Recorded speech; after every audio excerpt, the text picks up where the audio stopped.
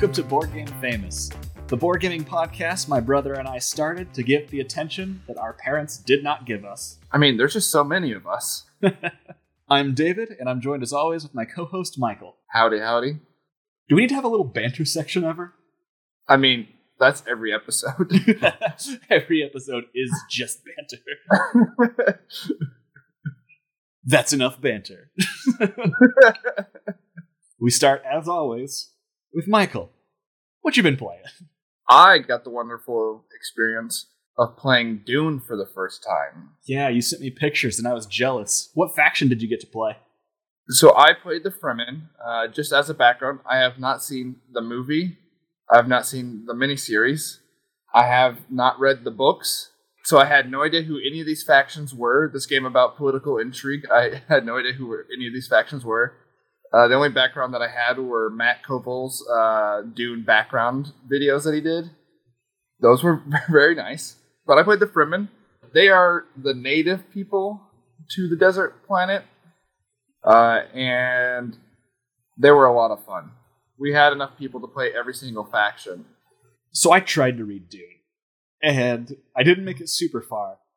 But my only problem was, like a lot of sci-fi or fantasy things, they have strange words or strange names. So you had the Bene Gesserit, you had the Fremen, you had the Kwisatz and then like the main character's name is Paul.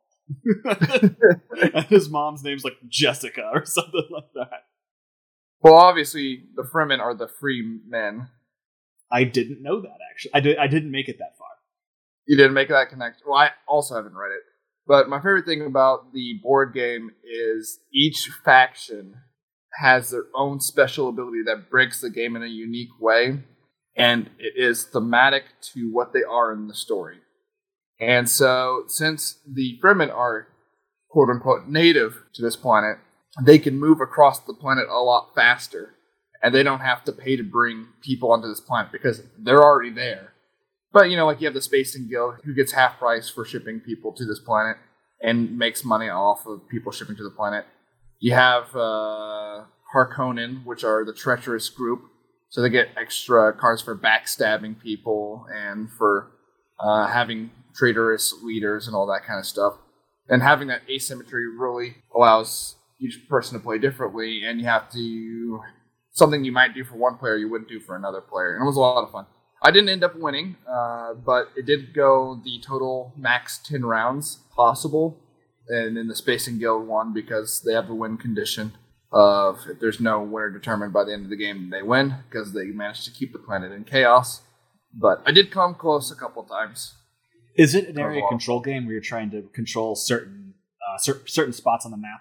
Yeah. So there are 5 citadels, and you win by controlling 3 of them at the end of a round, or if you're an alliance, you and your partner controlling 4.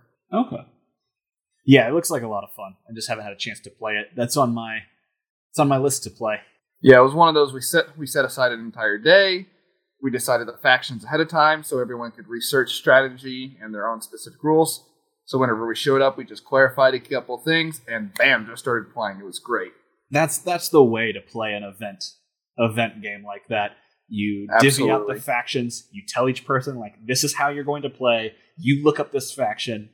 And then one person's in charge of setup and a few rule clarifications before the game begins. That's what we always do for TI4. It's like, all right, you guys watch these refresher videos. This is the faction you're playing. Any questions before we start? Yeah, and the morning of, watched... Who's the name of the guy who did the Twilight Imperium video? RTFM. RTFM. Yeah. What's his name? Is Shay Parker. Shay Parker with RTFM did an instructional video for it, which was super helpful. So I was able to watch that the morning of. That's good. So David, what have you been playing? So with my new board gaming table, we've been having more people over playing games. But not too many people, because COVID still. Only our group of 10 that were allowed to visit. And then we had ComfyCon 2.0, where we played Pandemic, we played Calico, we played Canvas, which is a really fun drafting game where it's a small little puzzly drafting game that would be fine on its own, but it's about creating works of art, and the cards that you're drafting are translucent, and you can layer them over each other to create these pictures that have really nothing to do with the points that you're scoring. So you can either A, focus on trying to get the most points, or B, trying to make the most beautiful pictures. And it has my favorite tie-breaking rule of any game. And the tie-break rule is the non-interested players judge your pieces of art, and they decide the winner. So you can't completely ignore the aesthetic portion of the game. So there is a chance you could win by making the prettiest painting. Yeah, there's a good chance you could win like that. It has come down to ties more often than I thought the game would. It's a pretty light game, and it's become one of my quick introductory games to people.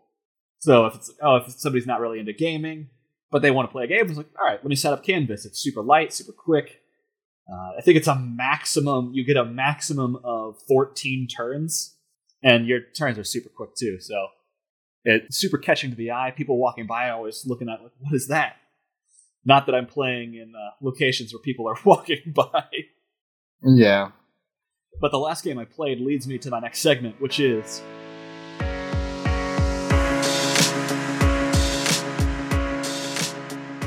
The Road to the 100, where I try and play the top 100 games on Board Game Geek as of August 21st. We played Marco Polo, or did we do that before the last quarter? Yeah, we played The Voyages of Marco Polo. Okay, yeah. Time was... Yeah, so my only addition is The Voyages of Marco Polo, which we played together with our family. Yes, it was you, me, our brother Isaiah, and Nate. Who's also our brother. Our brothers, Isaiah and Nate. You wanna talk about this one first? Yeah, so it's a dice worker placement game where you also have a character who is exploring the near and far east it's a dice worker placement game where you're moving a guy across the near and far east from Venice all the way to Beijing and all kinds of lands in between. And just like Dune, this is another game that every character has their own special game-breaking power. So what did you think of it? Like you said, I really like the asymmetrical powers that each faction gets. I would say character is a better description, not faction. You're a different historical character. It really changes the way that the game works for you. And I like that people play in different ways. It's a Euro game. You really have to think out every single turn for it to be effective. And I enjoyed it a lot, and I can see why it's in the top 100. I thought it was okay. I wasn't wowed by it. The biggest criticism I had heard of the game was it's too hard to travel in a game called The Voyages of Marco Polo. And I definitely agree with that. And I think that's a theme argument more than mechanics. Well, I think it comes down to the mechanics. Yeah. Where the gimmick of the game was you move your little meeple guy who travels from Venice to Beijing to these new and distant lands, unlocking different locations for you. Well, it was so prohibitively expensive to travel, I didn't unlock that many locations, so I was just playing with the basic locations that are provided are available to everybody at the beginning of the game.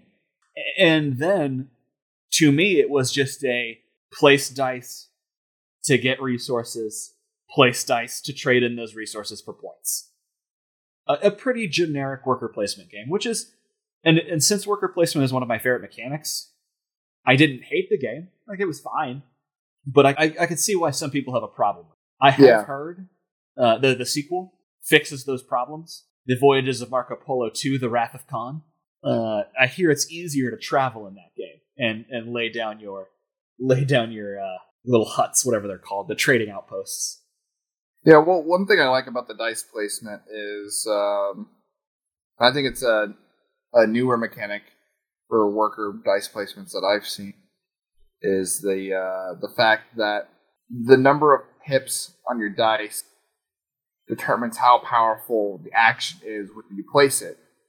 But when the place requires multiple dice to be placed, I think this is the first game that I played where if you play multiple dice at an action that requires it, you can only use the power of the die that has the least number of pips on it. And I thought that was an interesting. What I thought was another, that's a good point. Another good mechanic I thought that this game had was many of the spaces weren't blocked off. You could go there. If you're the first person to go there, great. You get to do that action for free. Mm-hmm. But if you're the second person or third person to go there, you have to pay the lowest power of your die to activate that location. Well, you don't want to pay a lot of money, so you want lower dice. But if you're playing your lower dice, you're getting a less powerful action. And I thought that was an interesting mechanic. And I think that was probably the part of the game I enjoyed the most. And like you can only go to each spot once for each colored die. So if I kept forgetting that. So if you have bonus die, so like each player has a standard color, red, green, blue, yellow. But you can also get bonus dice, white or black. And the rule is you can only have one color in a stack at a location. So if you play your regular die, you can play the bonus die there to go. Additionally, I thought that was a cool addition.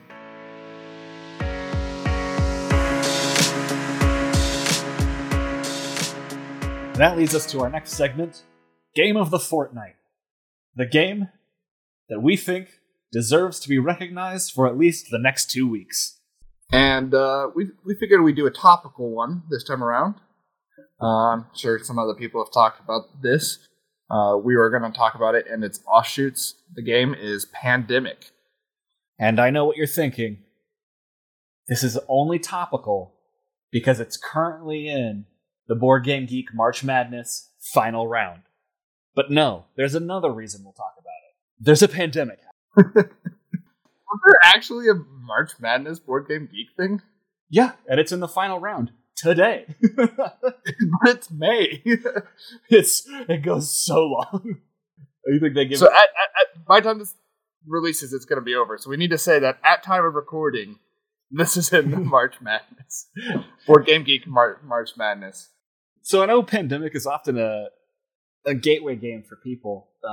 I didn't get to play it until about 4 or 5 years into board gaming, where I finally got my hands on a copy to play. How about you? For context, what is 4 to 5 years into board game for you? Like, what year would you say that is? Half. It was about halfway. I've been playing board games for about 10 years. So about 4 or 5 years ago? Yeah.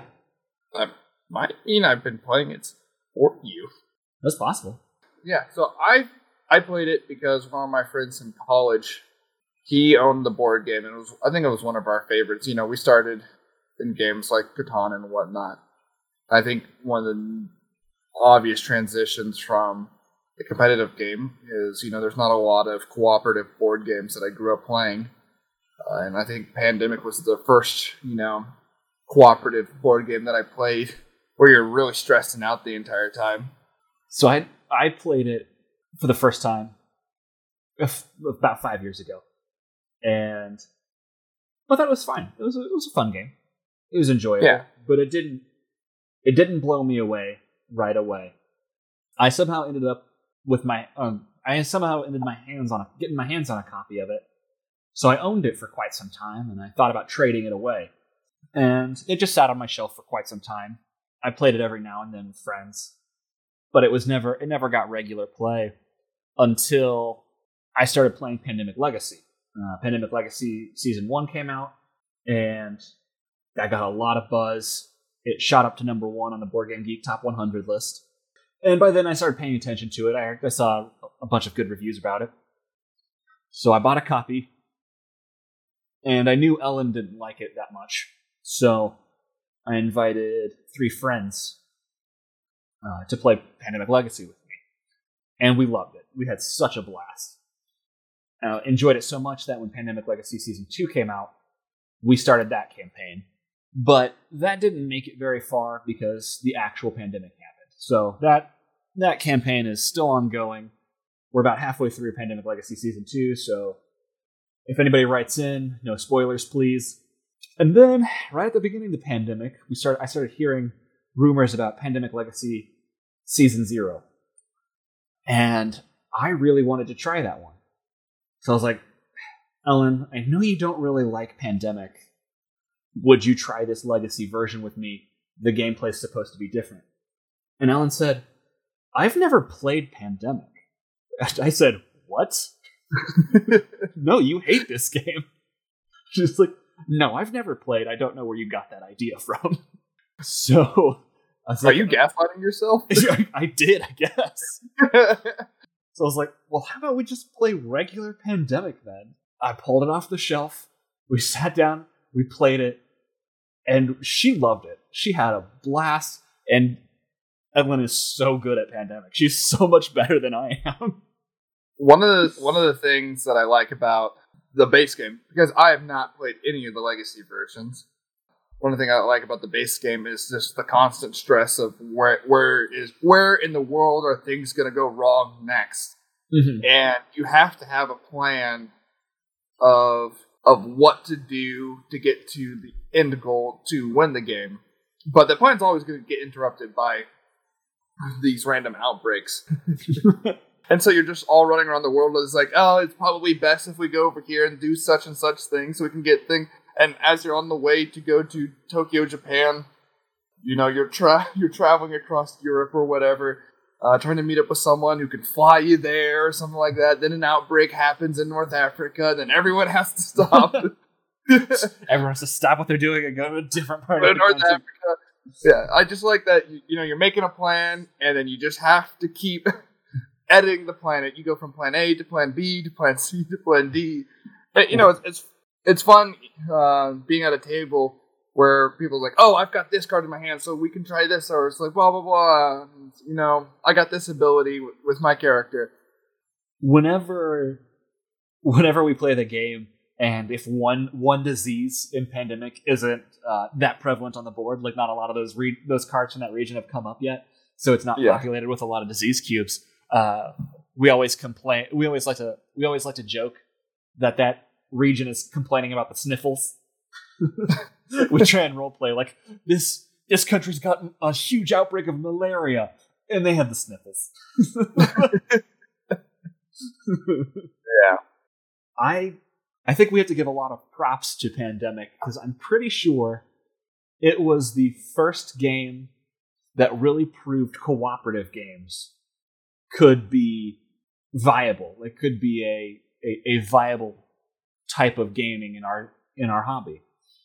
Does it predate the Forbidden series? Forbidden Island, Forbidden Desert? Well, you know it's the same designer, right? Yeah. Yeah, Pandemic was before Forbidden Island and Forbidden Desert. I am saying that with a lot of confidence. We have Google, but we're not going to use it. Pandemic is not the first cooperative game. I believe there was a Reiner Knizia Lord of the Rings game that did fairly well, and then there was like no cooperative game for 5 or 6 years. And then Pandemic came out and showed that the formula works and it is fun. I know you mentioned that you haven't played any of the Pandemic Legacy versions, but they have been some of my favorite gaming experiences. It is largely in part due to the people that I play with, that I played with, because when we played through Pandemic Legacy Season 1, it was just the stories that we told to each other. A small rule would come up, and then we would weave that into the story to make it make thematic sense. Yeah. So, no spoilers. How do you like Session 0 so far? Oh, I love it. It's incredible. It is.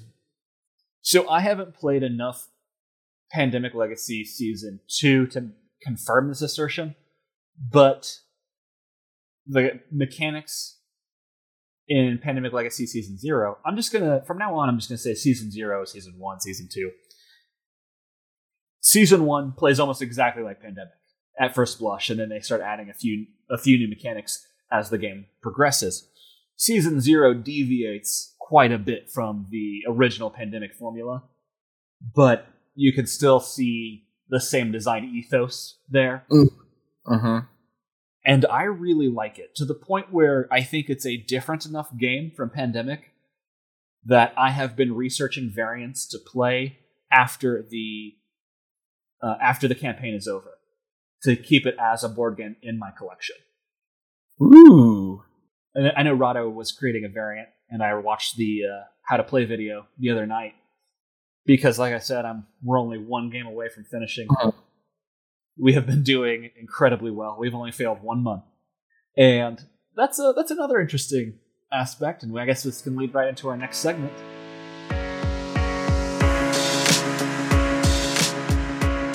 Which is Brother Banter.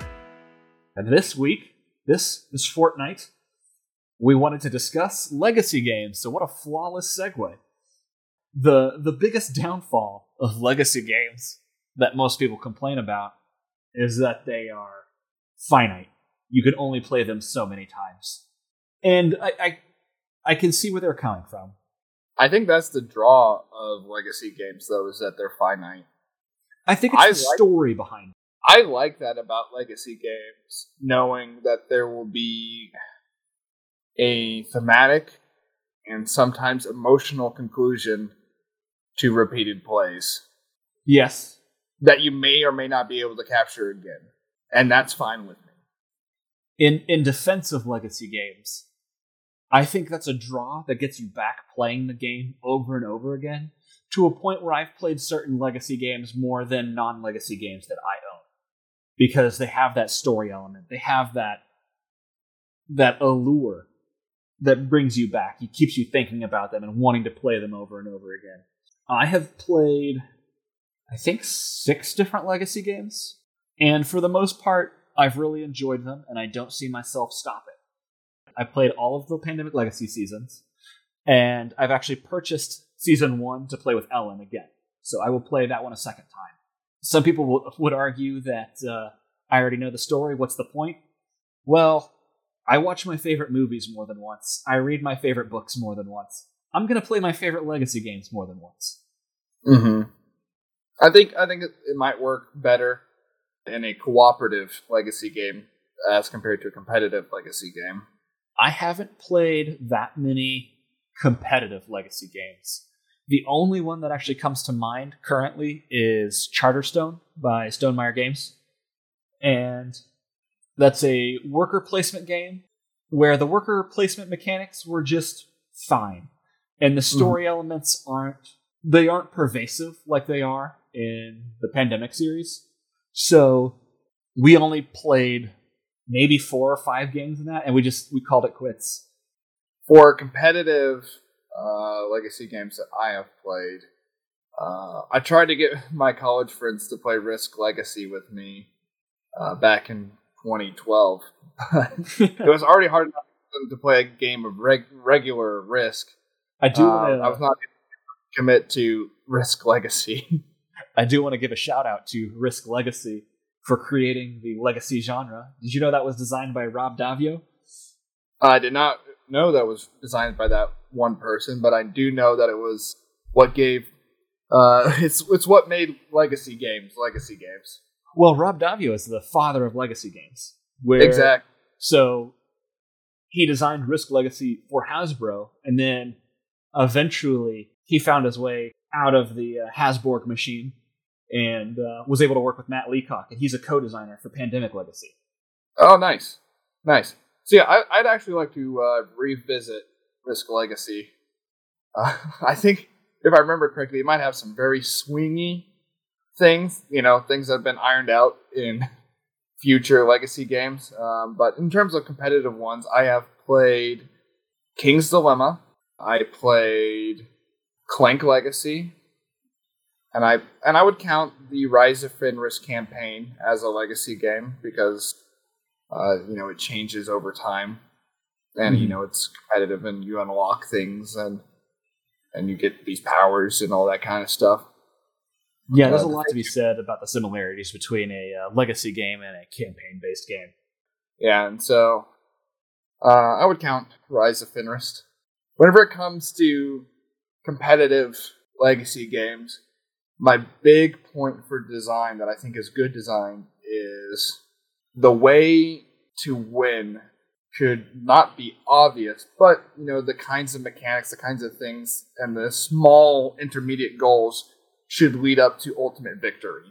Mm-hmm. One of my complaints with King's Dilemma is I often was a person who had their house succeed the throne in King's Dilemma. It's a game played over multiple generations. You have kings come to power and fall, and they're from different families and all this kind of stuff. And you're playing the political faction and all that. And my house would manage to get their family up onto the throne multiple times. But at the end of the game, that didn't matter. And I didn't realize that I was not putting myself in a good position for the end game. Mm. I found that frustrating that I do all these things where thematically it's about, it's not just about putting your family onto the throne, though. That's one of the things you can do. But ultimately, that just it's not important. What is the story driven through it? So the story driven through it is you are different houses, and you are different houses in this land, and different events are happening in the kingdom. And you are spending influence to try to make sure a certain thing happens based on the event, to move certain things around. Like, you want to increase the food supply, or you want to increase the strength of the kingdom. You have your own personal secret goal for each generation, all that kind of stuff. And at the end of each generation, you determine whose family puts them in the best position to get the king onto the throne. It doesn't really end up mattering, not to spoil how the end works, but the end game mechanics are so different from the regular game that even though I felt like I was doing well, it didn't matter. But on the other hand, Clank Legacy, complete opposite. The small little goals and the small little things that you got over the course of each game ended up mattering. And so, you have the winner of each game. You have the people who complete these specific objectives, and all these kinds of things end up mattering for the final game scoring. And so the winner of our Legacy game for Clank Legacy felt like they were actually the winner based on all the things that they've done over the course of our 11 plays. I guess I've mostly played just cooperative Legacy games. So I've played the Pandemics, I've played Gloomhaven, and the only one I've dropped has been Charterstone, which I didn't drop because it was competitive. I dropped because the story element wasn't keeping our attention there, and neither was the mechanics. Yeah. If the story is strong enough, I'm there for the whole ride. I mean, I'm playing Gloomhaven, and I have no idea what the hell's happening in that story. I guess it helps that each little Gloomhaven encounter can be its own story. Yeah. We do dramatic readings for each mission. I just don't remember what the hell's happening. So I was talking about how, oh man, I'm there for the story. When we play Gloomhaven online every week, the last person who enters the dungeon, we always give them shit like, oh, they love the story. we race to get into the dungeon fastest to just fight. But in our defense, the campaign actually hasn't been released on the Steam version of Gloomhaven. Oh, no. We're just playing through whatever side missions they have, so we don't care about that story. Nice. I mean, I like that the Gloomhaven world is not just elves, dwarves, and whatnot. They created unique races. I love that joke in No Pun Included video about Gloomhaven. Oh, we love that it's not your stereotypical fantasy races like elves and dwarves and Italians. Classic comedy. Yeah.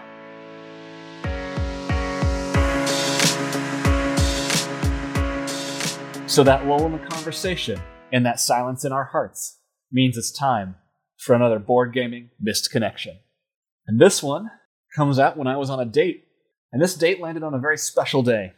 It was my birthday, which also happens to coincide with Valentine's Day. And I was taking Ellen out for a very fancy meal at a very nice French restaurant. We were sat, dimly lit room, candle lit. Romance was in the air. And the two guys next to us were on a date. And they started talking about Settlers of Catan. And Valentine's Day at a nice restaurant is not the time to interrupt somebody else's date to tell them, I could be your guys' best friends. As soon as they started talking about Catan, my eyes lit up and Ellen gave me a little, don't do it. How long have you been dating at this time? Do what? How long have you guys been dating at this time? I think this was a year or two into our marriage. So Ellen and I were married already. I was at that point. You could do anything. At that point, she's trapped. So I desperately wanted to lean over and make new friends, but I didn't. I let them enjoy their date, and I enjoyed mine, but it just led to another board gaming missed connection.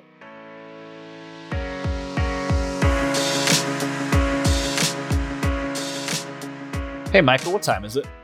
It is... I'm not singing the song, but it is... Our lawyers tell us that we cannot sing the song. Nah, I'm kidding. We don't have lawyers. Don't sue us. Don't sue us. This next section is mail time.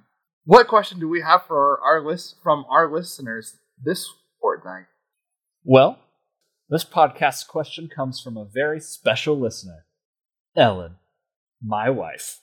My wife. Aww. I know it's a really crappy Borat impersonation, but Ellen does that too. She always goes, my wife. Neither of us have seen that movie. And the question Ellen asks is, what is a great board game that you don't recommend to other players? I'll go first on this one. I'm only going to say this because none of my friends are this kind of board gamer. I'm going to say Food Chain Magnate. You could be out of the game before the first turn just in setup where you're choosing your place to put your starting position. Yeah. I understand that's where a lot of Splotter games are like, and I think Food Chain Magnate is no exception, because that's a Splotter game, correct? Yeah, that's a Splotter game. And basically, I think it's a good game, but I wouldn't recommend it to anyone just because I don't think my circle of board gaming people would enjoy that type of game. Well, if you want to win that game, you should teach it to me, because that's in the top 100. That's one of the ones I need to play. And that's I'll teach it to you. That's up there. That's one of the harder ones that I'm going to have to play. I've been looking at it. I was about to say it looks fun. It sounds fun. It looks real ugly. Yeah. So, Food Chain Magnate is about starting up these restaurants, finding out what the customer needs are, or creating the need through advertisement, and then satisfying that need by, shipping or making a sale of whatever the customer wants. In the entire game, I made one sale. Oh, no. Yeah, one sale in the entire game. Oh dear. What'd you sell? Like a purple soda or something like that. I don't remember. Yeah. Would you play it again? I would play it again. I would play it again under a circumstance where I knew I was going to be playing it ahead of time. I had time to watch the rules thoroughly and maybe read a couple pointers on how to play. It's a good option. But I can't necessarily ask other people to do the same when recommending that game. How long does it last? It's probably about 2 or 3 hours. Okay. If you're playing with decisive people. Yeah. What about you? So a great game that I really like that I wouldn't recommend is Fort by Leader Games. It is fun. It is adorable.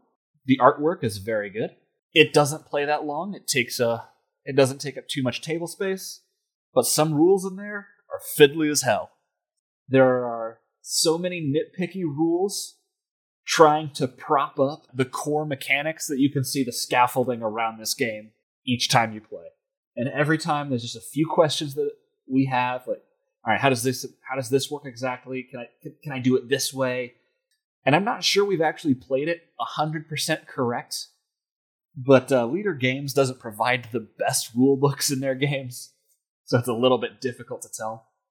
Do you think this is one of those where they created the game and then they added all these things on in playtesting kind of thing to make it as situations arose kind of thing?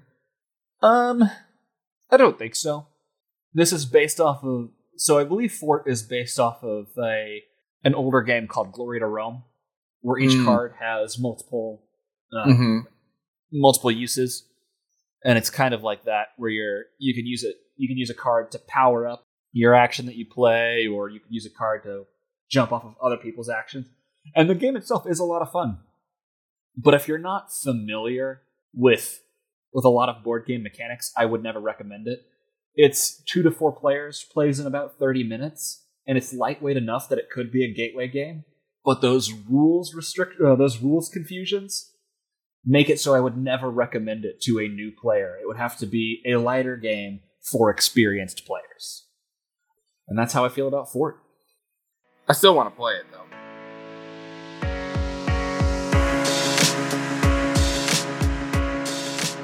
Well, we know it's sad, but time has come to an end.